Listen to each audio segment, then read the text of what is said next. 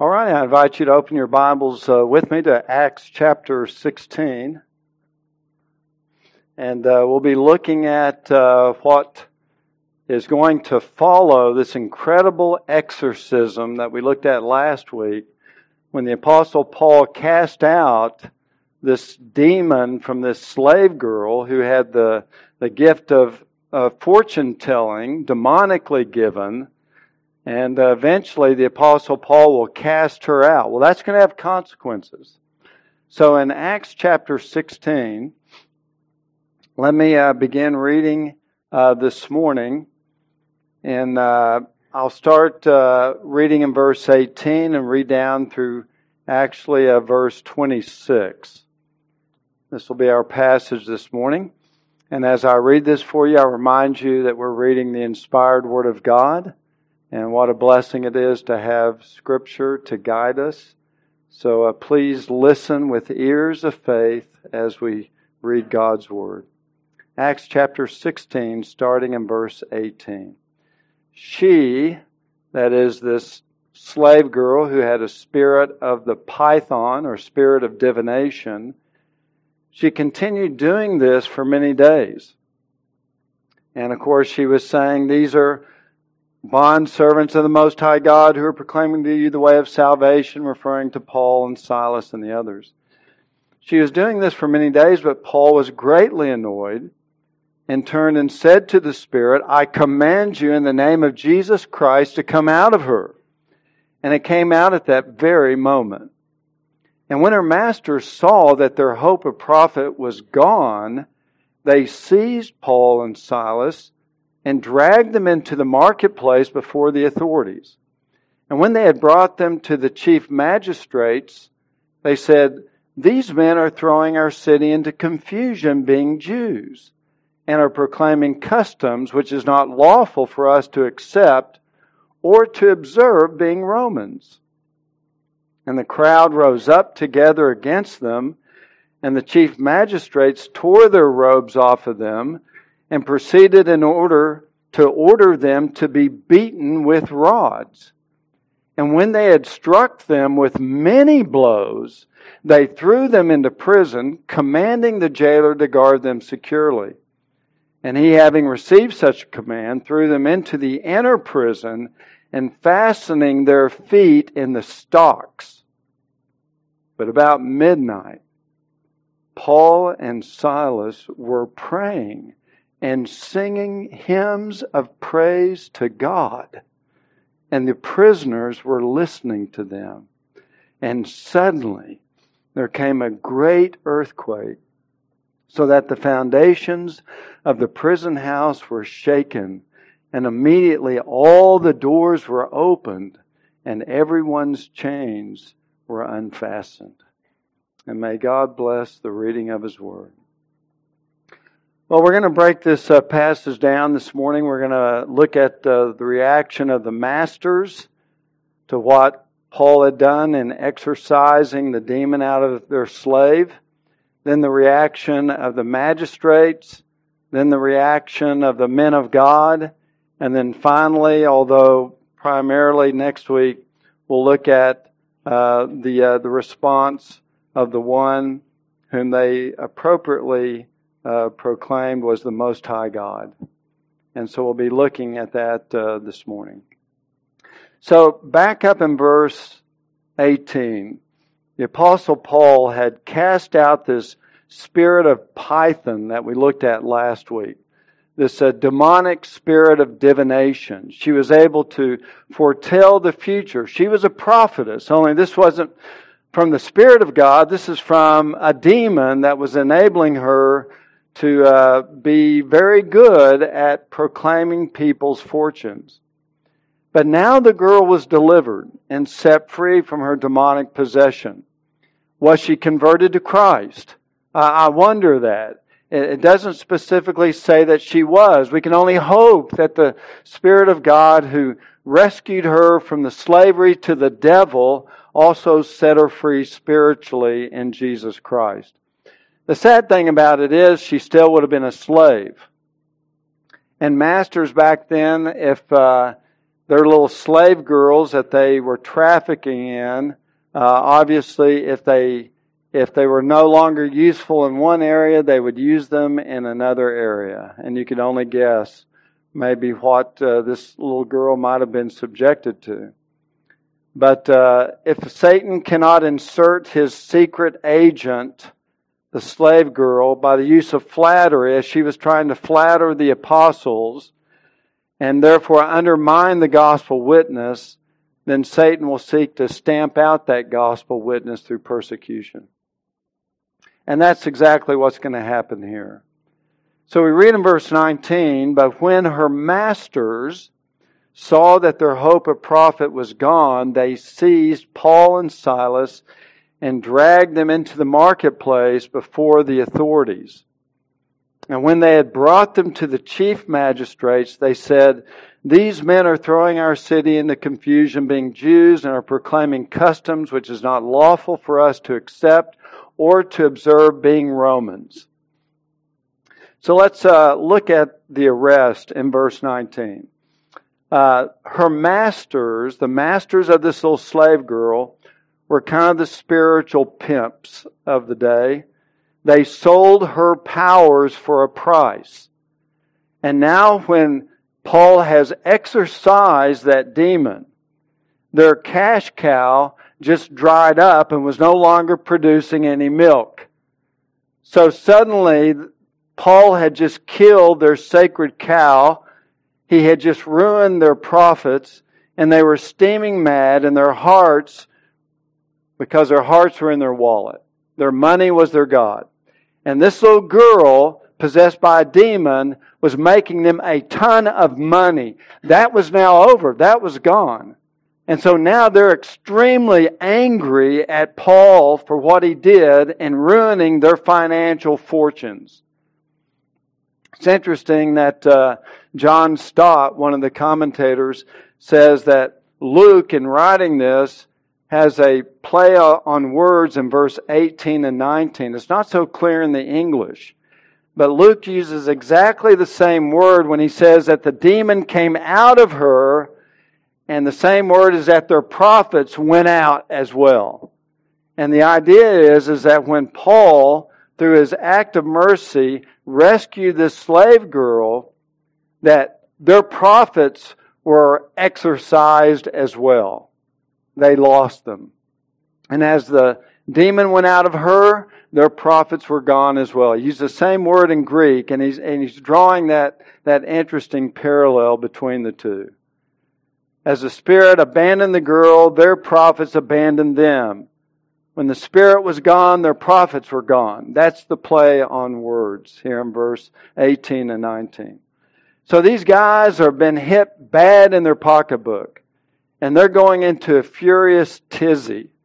So we read in verse 19 that they seized Paul and Silas, probably with some other people with them, and they dragged them into the marketplace before the authorities. I want to kind of show you again where this is taking place. This is kind of a modern picture of Philippi. And again, the main fortress, if you will, is at the top of the hill. Then the city kind of sloped down, and a lot of the main city was down on this flatter area at the bottom.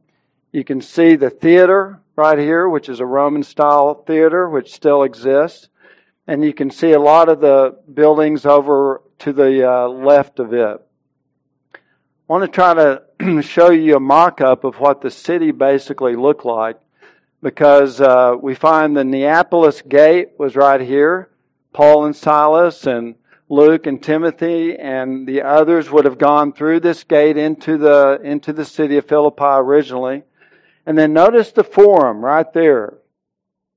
That's where all this activity is going to take place, in the forum.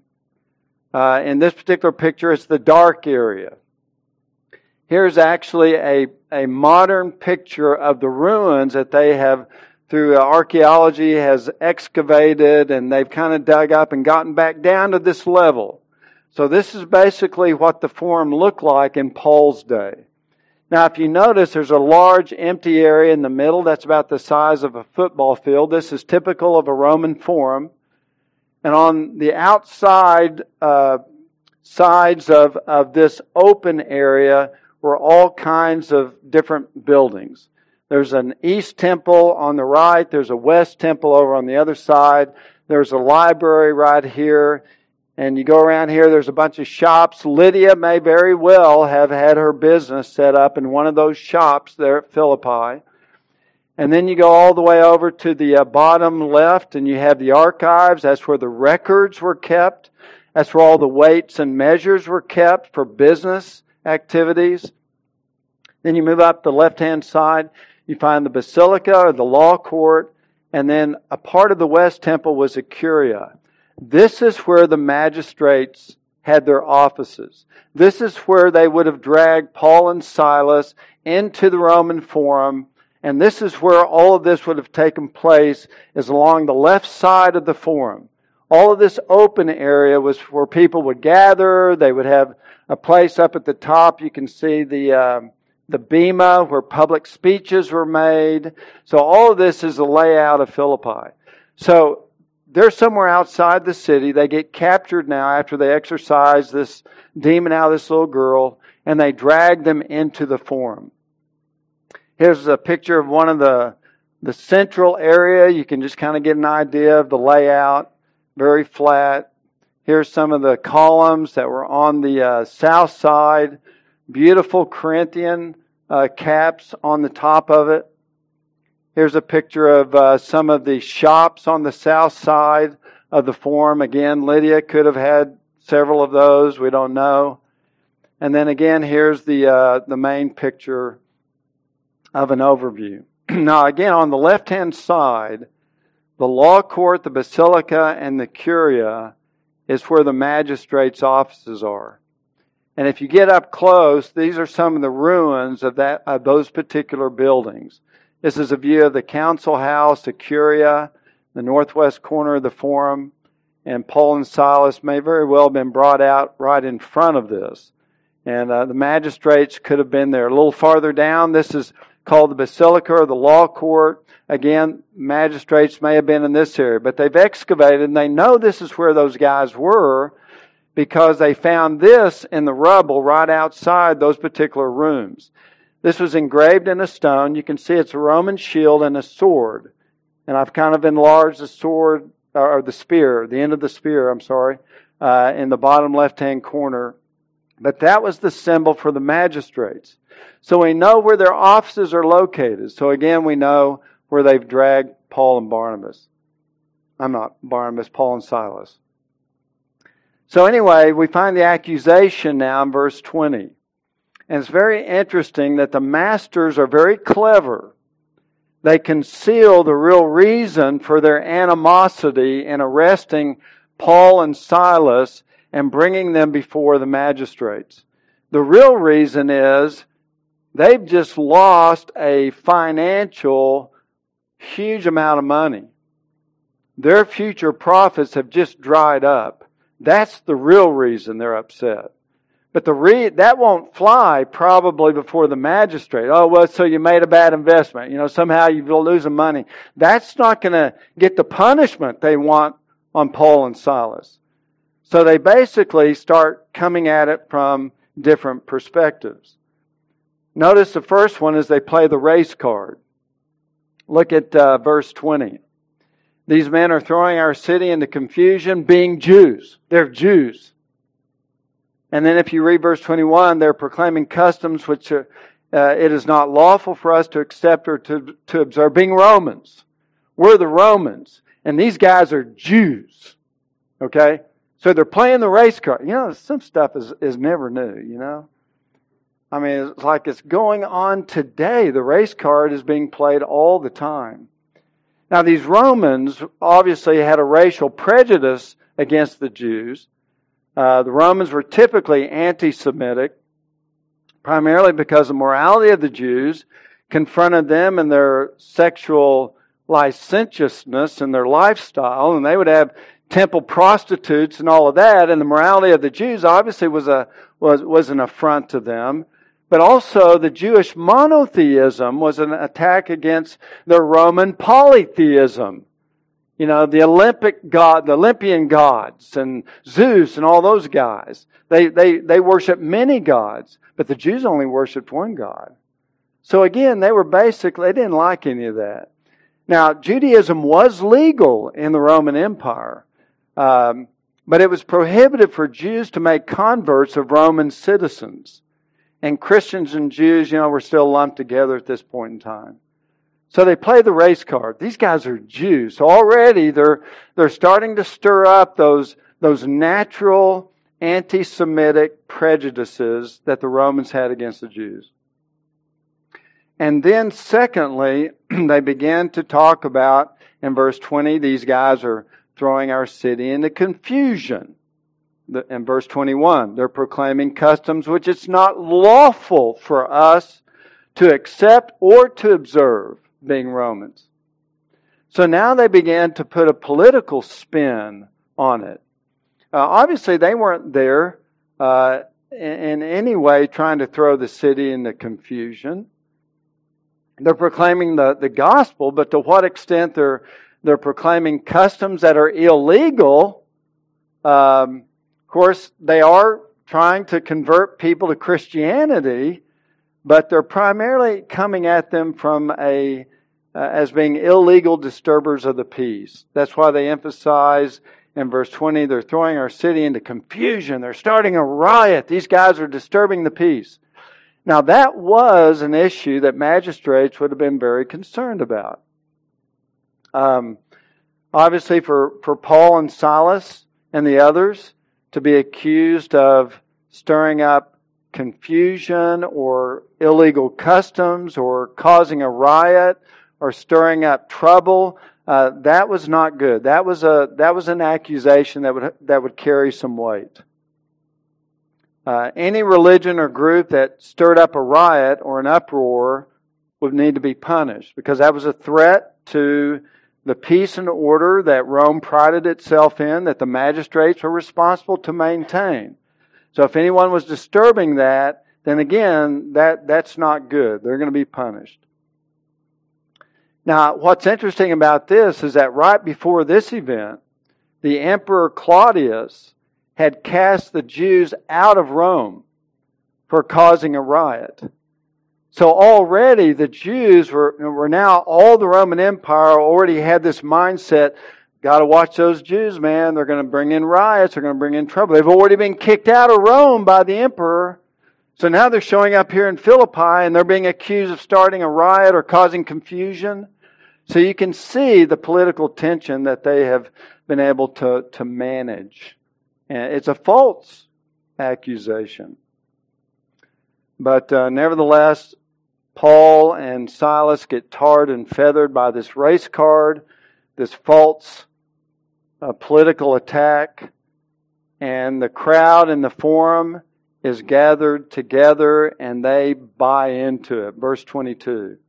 The crowd rose up together against them. Now understand what happened here.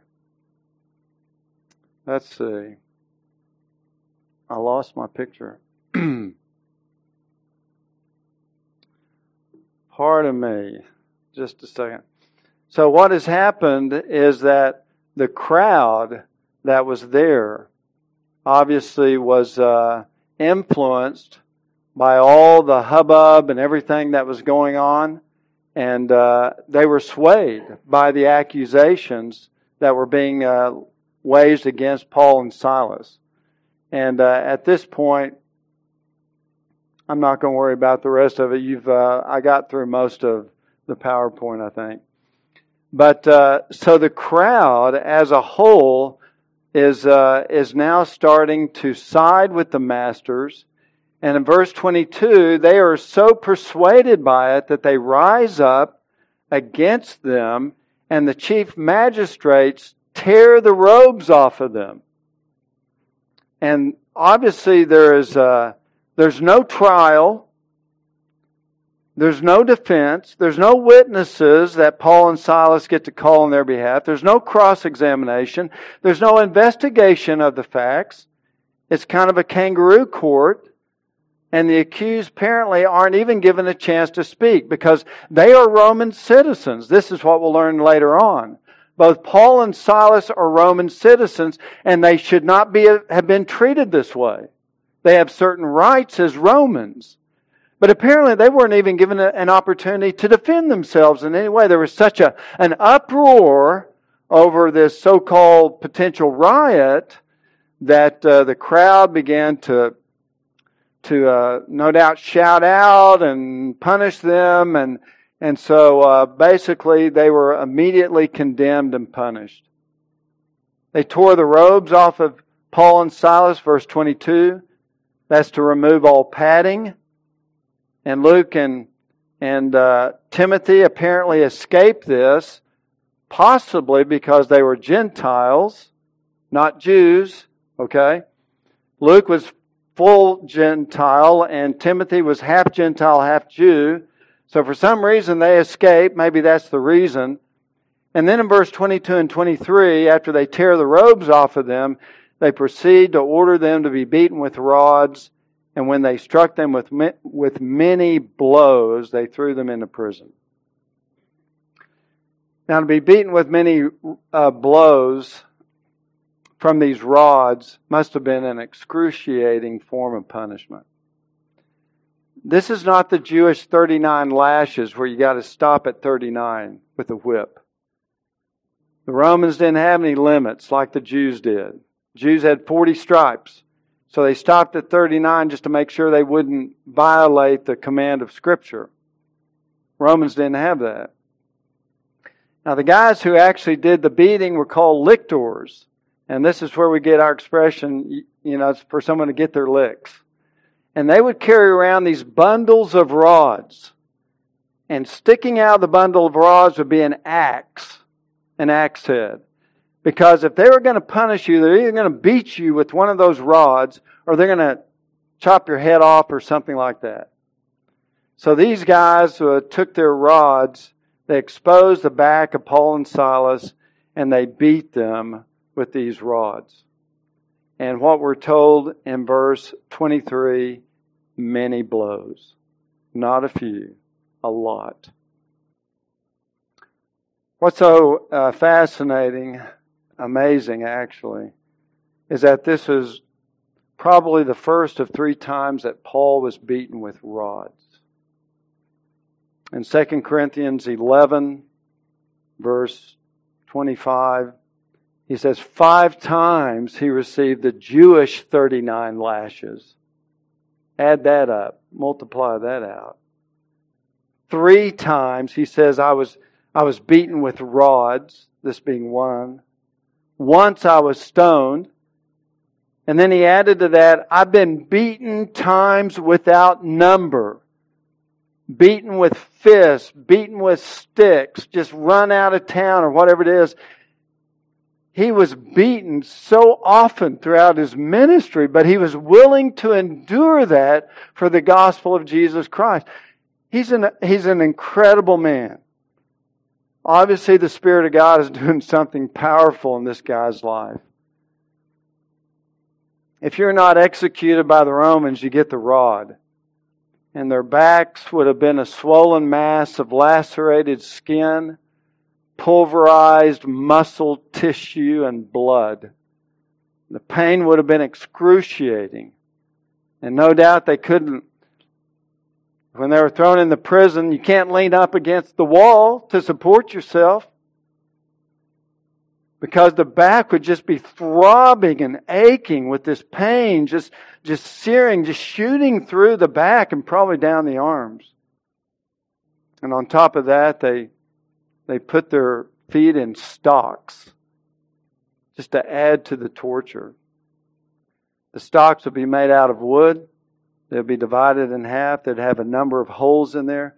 And they would stretch their legs out as far as they could to the nearest hole, stick their feet in there, put the top part on, and then lock it in. That in and of itself, they said, could create such an agony, it could actually dislocate bones in the ankles or even possibly in the knees at times.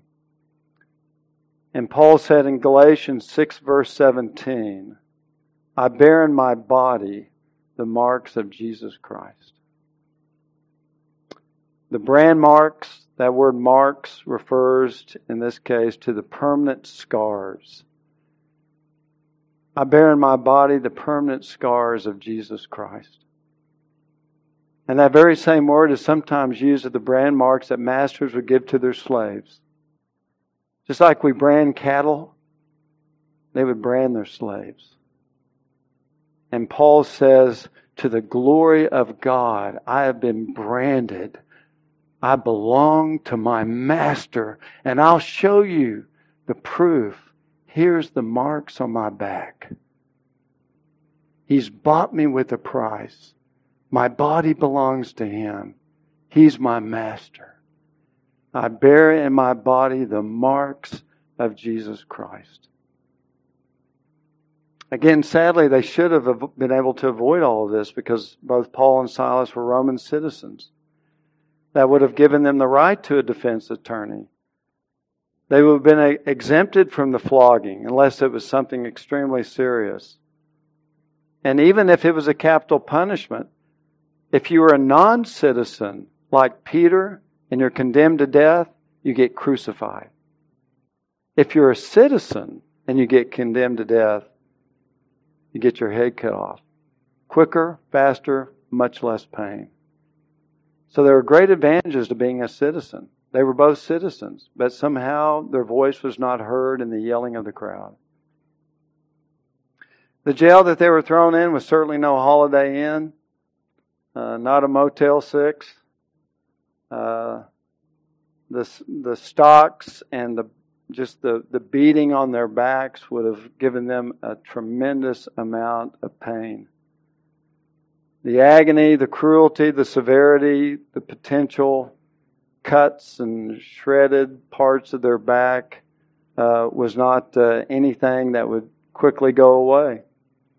No indication that God healed them. They suffered the pain. They bled. No telling how long it took for those things to heal up.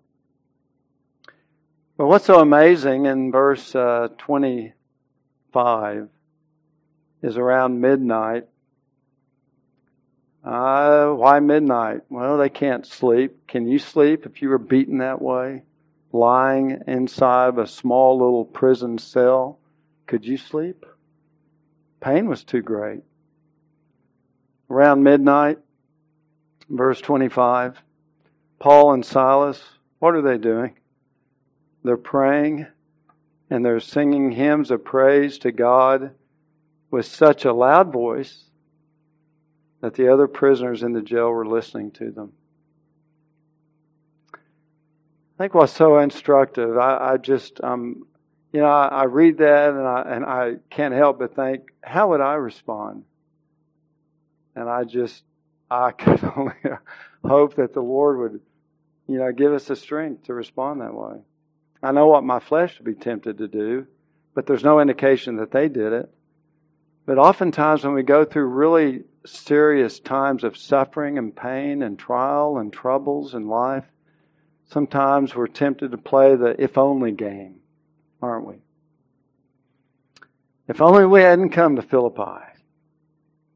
If only I had not cast out that demon, then none of this would have happened. If only we would have ignored that slave girl for one more day. If only they had heard us yell out that we were Roman citizens, then things would be different. If only. It's not a good game to play when you're trying to endure times of struggle. It's really futile to say, if only. Because that's not the way it happened. You can't change it. They also didn't slump down into a pity party. Paul didn't say, well, my goodness, this is what I get for doing a good deed. Or Silas wasn't playing the pity party. Man, if I knew what was going to happen to us, I never would have signed up for this job, this ministry. They didn't play a pity party. They weren't focusing upon their sorrows and the bad things that had happened to them. Their focus wasn't on that. It was someplace else. Notice also they didn't blame themselves. Oftentimes we have a tendency when bad things happen just to blame ourselves. Man, it's all my fault. I haven't lived the way I was supposed to live, and now this great disaster in my life is all my fault. It's all due to my sin. And it's not that there aren't consequences to our sin, but rarely this is not the case in this kind of a situation. And we have a tendency to want to add additional floggings to our souls. Yes, we need to always be examining our heart for sin, repenting of sin. That's just a day-to-day thing we need to be doing. Sometimes when we go through great trials like this, there's a tendency just to blame ourselves and wallow in our own agony, our own self-pity. That our big trials in life is because I have failed and I have done this and I have done that, and Satan, being the accuser of the brethren, is quick to rush in and say, yeah, you did this and you did that and it's all your fault and you're not worthy to be a Christian and why do you even pray anymore? And they didn't fall into that snare. They didn't blame each other either.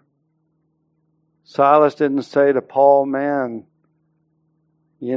when you told me that when God saved you on the road to Damascus and Jesus said that you're my chosen vessel and I will show him how much he must suffer for my name's sake, man, I should have known better than to team up with someone that God said he was going to make him suffer.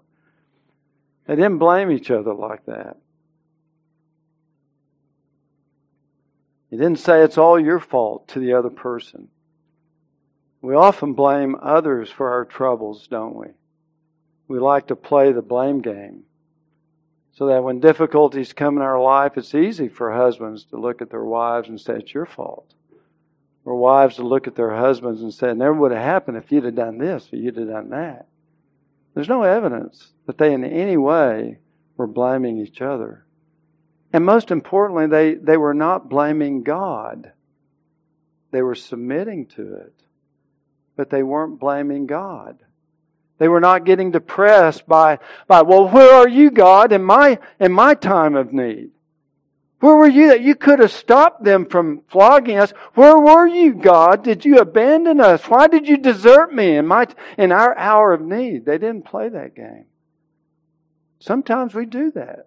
David did that a lot. Read the Psalms. Psalm 10:1. Why do you stand afar off, O Lord? Why do you hide yourself in times of trouble? We do experience those discouragements at times. David again, Psalm 13. How long, O Lord, will you forget me forever? How long will you hide your face from me? And sometimes in our times of darkness, we sink down into what the Puritans called seasons of spiritual desertion. When it seems like God has deserted us. He hasn't. But our circumstances, when we focus on our circumstances, then it appears to us that He has. Psalm 22, David again, my God, why hast thou forsaken me? Far from my deliverance are the words of my groaning. Oh my God, I cry by day, but you do not answer. By night, but I have no rest. See, we can easily fall into that, but they didn't. Amazingly, this is incredible. They did not blame God or accuse Him of being distant or abandoned them. But what did they do? They worshiped. They worshiped God. And in times of darkness and troubles and trials and pain and suffering, this is when we've got to learn to walk by faith and not by our feelings. This is when we've got to realize that my feelings are all scrambled right now. My feelings are all over the place. My emotions are up and down. But we walk by faith and not by sight. We walk by trust and confidence in the Word of God, what the Lord has revealed to us. That's the only way out of these kinds of difficulties. The only way we're going to see the sunshine again. The only way you can be in a dingy, dirty, filthy prison with your back all chewed up and beaten up and battered, and your feet in stocks with pain just flashing up and down your back, and yet you have the grace to worship God. And that's a miracle of the grace of God. But the only way you can do that is get your focus off your circumstances and on to God. We've got to turn our face to God. Not our circumstances, not our trials, but turn our face to God in humble submission and trust that He has a plan and that His plans are always good for His children. So we have a little worship service. This is a jailhouse worship service. And basically it comprises two parts. They prayed. In verse 25, they prayed. I asked myself, I wonder what they were praying for. If I was in there, I would be tempted to pray those imprecatory prayers. Oh God, smash their heads on the rocks. Torture them, oh God. Give them no rest at night. Sleepless nights. I don't think that's what they prayed. This is what Jesus taught His disciples to pray. Love your enemies and pray for those who persecute you. I think they were praying for those guys, those magistrates, those lictors that beat them up so badly, stuck their feet in those stocks. I think they were praying for them. Oh God, would you have mercy? Oh Lord, would you open their eyes to see that there's something greater than just this life, to see their sin, to see their need of Christ, to one day have the hope of an eternal glory that far outweighs the pains and sufferings of this life. Oh God, save them. They were praying for those who persecuted them. That would be my bet. In addition to their praying, they weren't cursing the masters or the magistrates, but praying for them. In addition, we're told in verse 25 that they were singing hymns of praise to God. Hymns of praise to God. Instead of complaining to God, they were praising God. They were praising God for probably, Lord, thank you that you delivered that slave girl from being demon-possessed. What a good God you are. How merciful you were to this little slave girl that you cast the demon out of her. And oh God, we praise you that we've seen fruit in the gospel ministry. Lydia has come to faith in Christ, and maybe others by now. Oh, praise you, God, that even though we're in this jailhouse, you have used us as your servants to bring the water of life to those who are so thirsty and in a spiritual drought. And thank you, oh God, that though we have received this beating, that you have preserved our life. And we are still alive to continue to serve you for as long as you leave us here. And they were praising God through the Psalms. They were singing psalms. And I think what this teaches us is that they found the comfort and the contentment and the joy to sustain them in their darkest hour from the Word of God. They were singing Scripture. They were singing from the Psalter. I'm currently reading through the Psalms, and I just wonder which ones they were singing. Maybe it was Psalm 9. O Lord, the Lord also will be a stronghold for the oppressed, a stronghold in times of trouble. And those who know your name will put their trust in you. For you, O Lord, have not forsaken those who seek you. Or maybe they were singing Psalm 46. For God is our refuge and strength, a very present help in time of trouble. Or maybe it was in Psalm 34 that their thoughts were drawn to sing and praise God that the angel of the Lord encamps around those who fear Him and rescues them.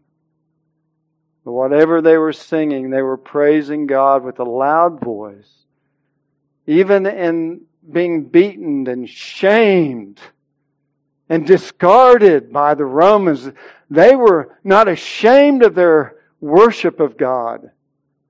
They were not embarrassed by raising their voice. They sang with a loud voice so that all the other soldiers and prisoners could hear them singing and praising God. What an incredible testimony.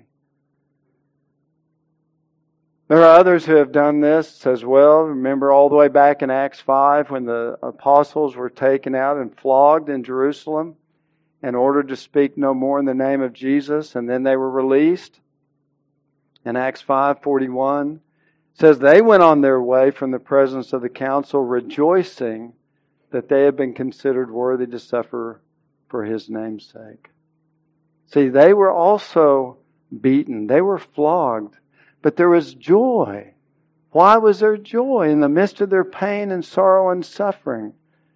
Because they took their eyes off their circumstances and they put their eyes on Christ. They turned their face upward, heavenward, not downward, not to the back, but to the one who created the back, the Lord Jesus Christ. Their focus was different. I find this to be absolutely amazing. What grace God gave these men to respond to their beatings and their floggings and their rottings and actually worship.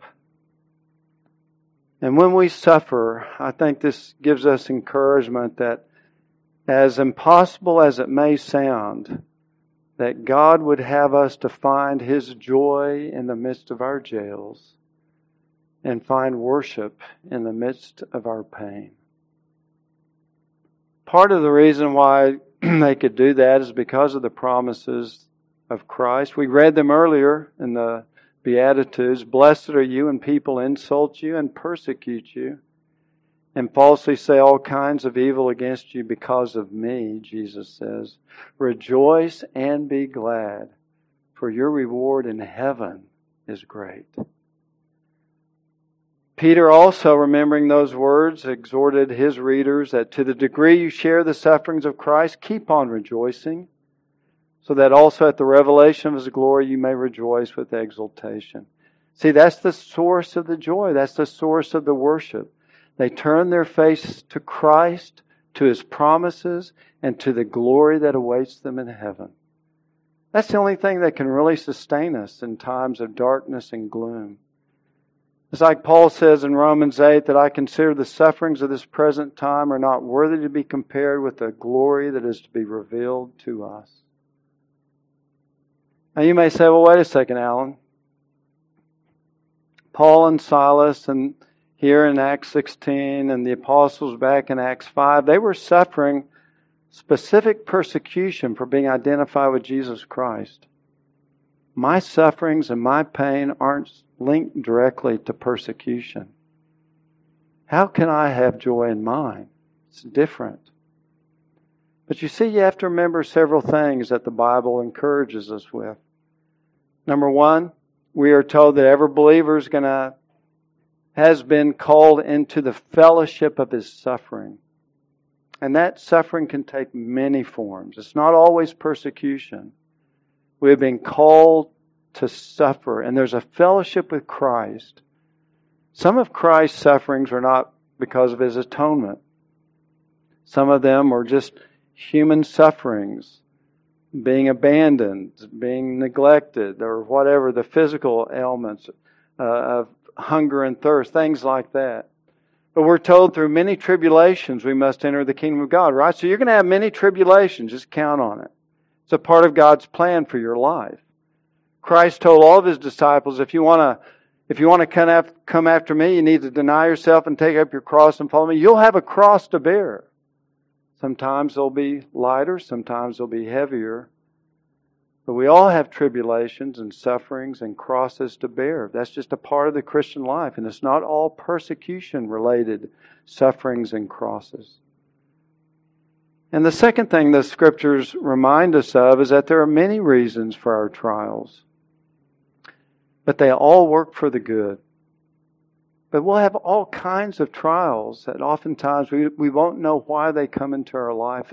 And yet James could tell his readers, consider it all joy, my brethren, when you encounter various trials, all kinds of trials. Consider it all joy. Even the non-persecution trials and sufferings and physical afflictions that you go through, consider it all joy. Why can we consider it all joy? Even if it's not persecution, suffering, we are to consider it all joy because God is working that for a good. And James goes on and tells us what that good is. Consider it all joy when you encounter various trials, knowing that the testing of your faith produces endurance. There's a spiritual sanctification that is necessary, and it's developed through the various trials that we go through. Peter said the same thing to his readers again. You're distressed by various trials, but in this you greatly rejoice. What were they greatly rejoicing in? That in spite of all the temporal setbacks that I have, because of all the physical problems that I have, because of all the financial and emotional and spiritual problems that I have, we have an inheritance in heaven which is reserved for us, which cannot be defiled. It cannot fade away. It's reserved there already, and we can find joy in that. Even if everything is crumbling and falling apart in our life, we can still find a joy if we put our face on Christ and His promises and the glory to come and not fixate on our problems and our suffering. Our trials will come to us in all shapes and sizes. We probably none of us will be beaten with many blows, with rods and thrown in a jail because of our witness for Christ. But you'll have different kinds of trials and problems. And in the midst of them all, if we turn our face to Christ in humility and trust in His promises and looking for the glory to come, the Lord says we can have His joy and we can have His peace. That sounds pretty impossible, depending upon the trial that may be in your life or ones you've had in the past. But this is a key of Scripture, that we're to run our race with endurance, fixing our eyes on Jesus, the author and perfecter of faith. That's the only way to find His joy. That's the only way to find a song in your heart in the midst of your suffering. It's the only way to find His joy in the midst of your jail. It's when you focus on Christ and you fix your eyes upon Him and His love and His grace and His promises and the glory that's yet to come. It's easy to have joy when the bank account is fat and everything is running smoothly, the wind is at your back, and the sun is shining overhead.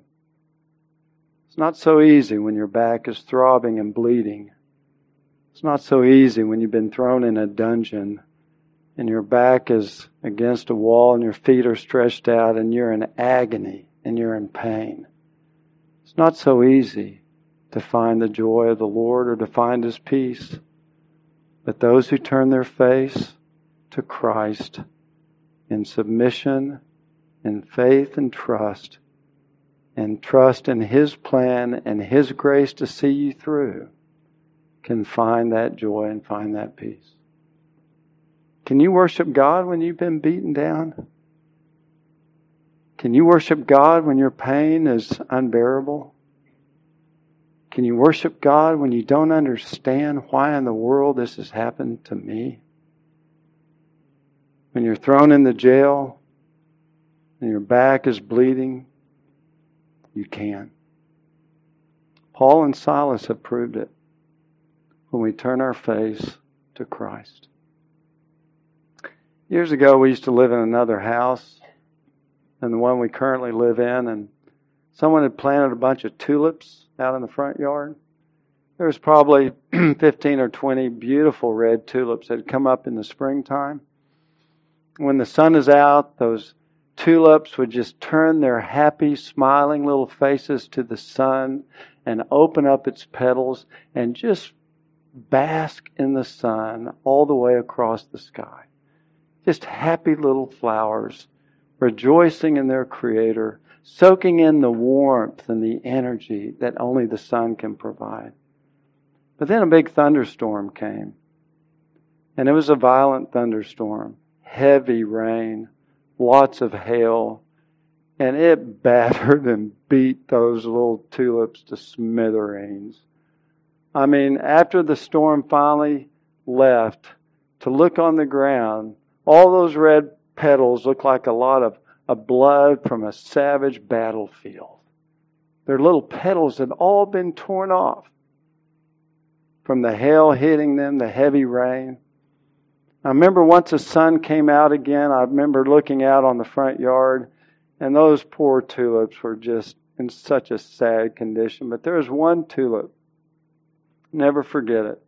He had one petal left. One petal. And as that sun came out and was shining again, that little flower turned its face to the sun and just worshiped. He followed the sun across the rest of the sky, worshiping God with the only one little petal that he had left. But he turned his face to the sun because that was the source still of his warmth and his strength, his energy, his vitality, his very life.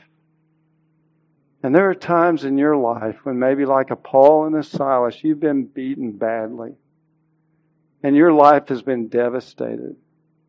And the different petals from your life have been torn off savagely.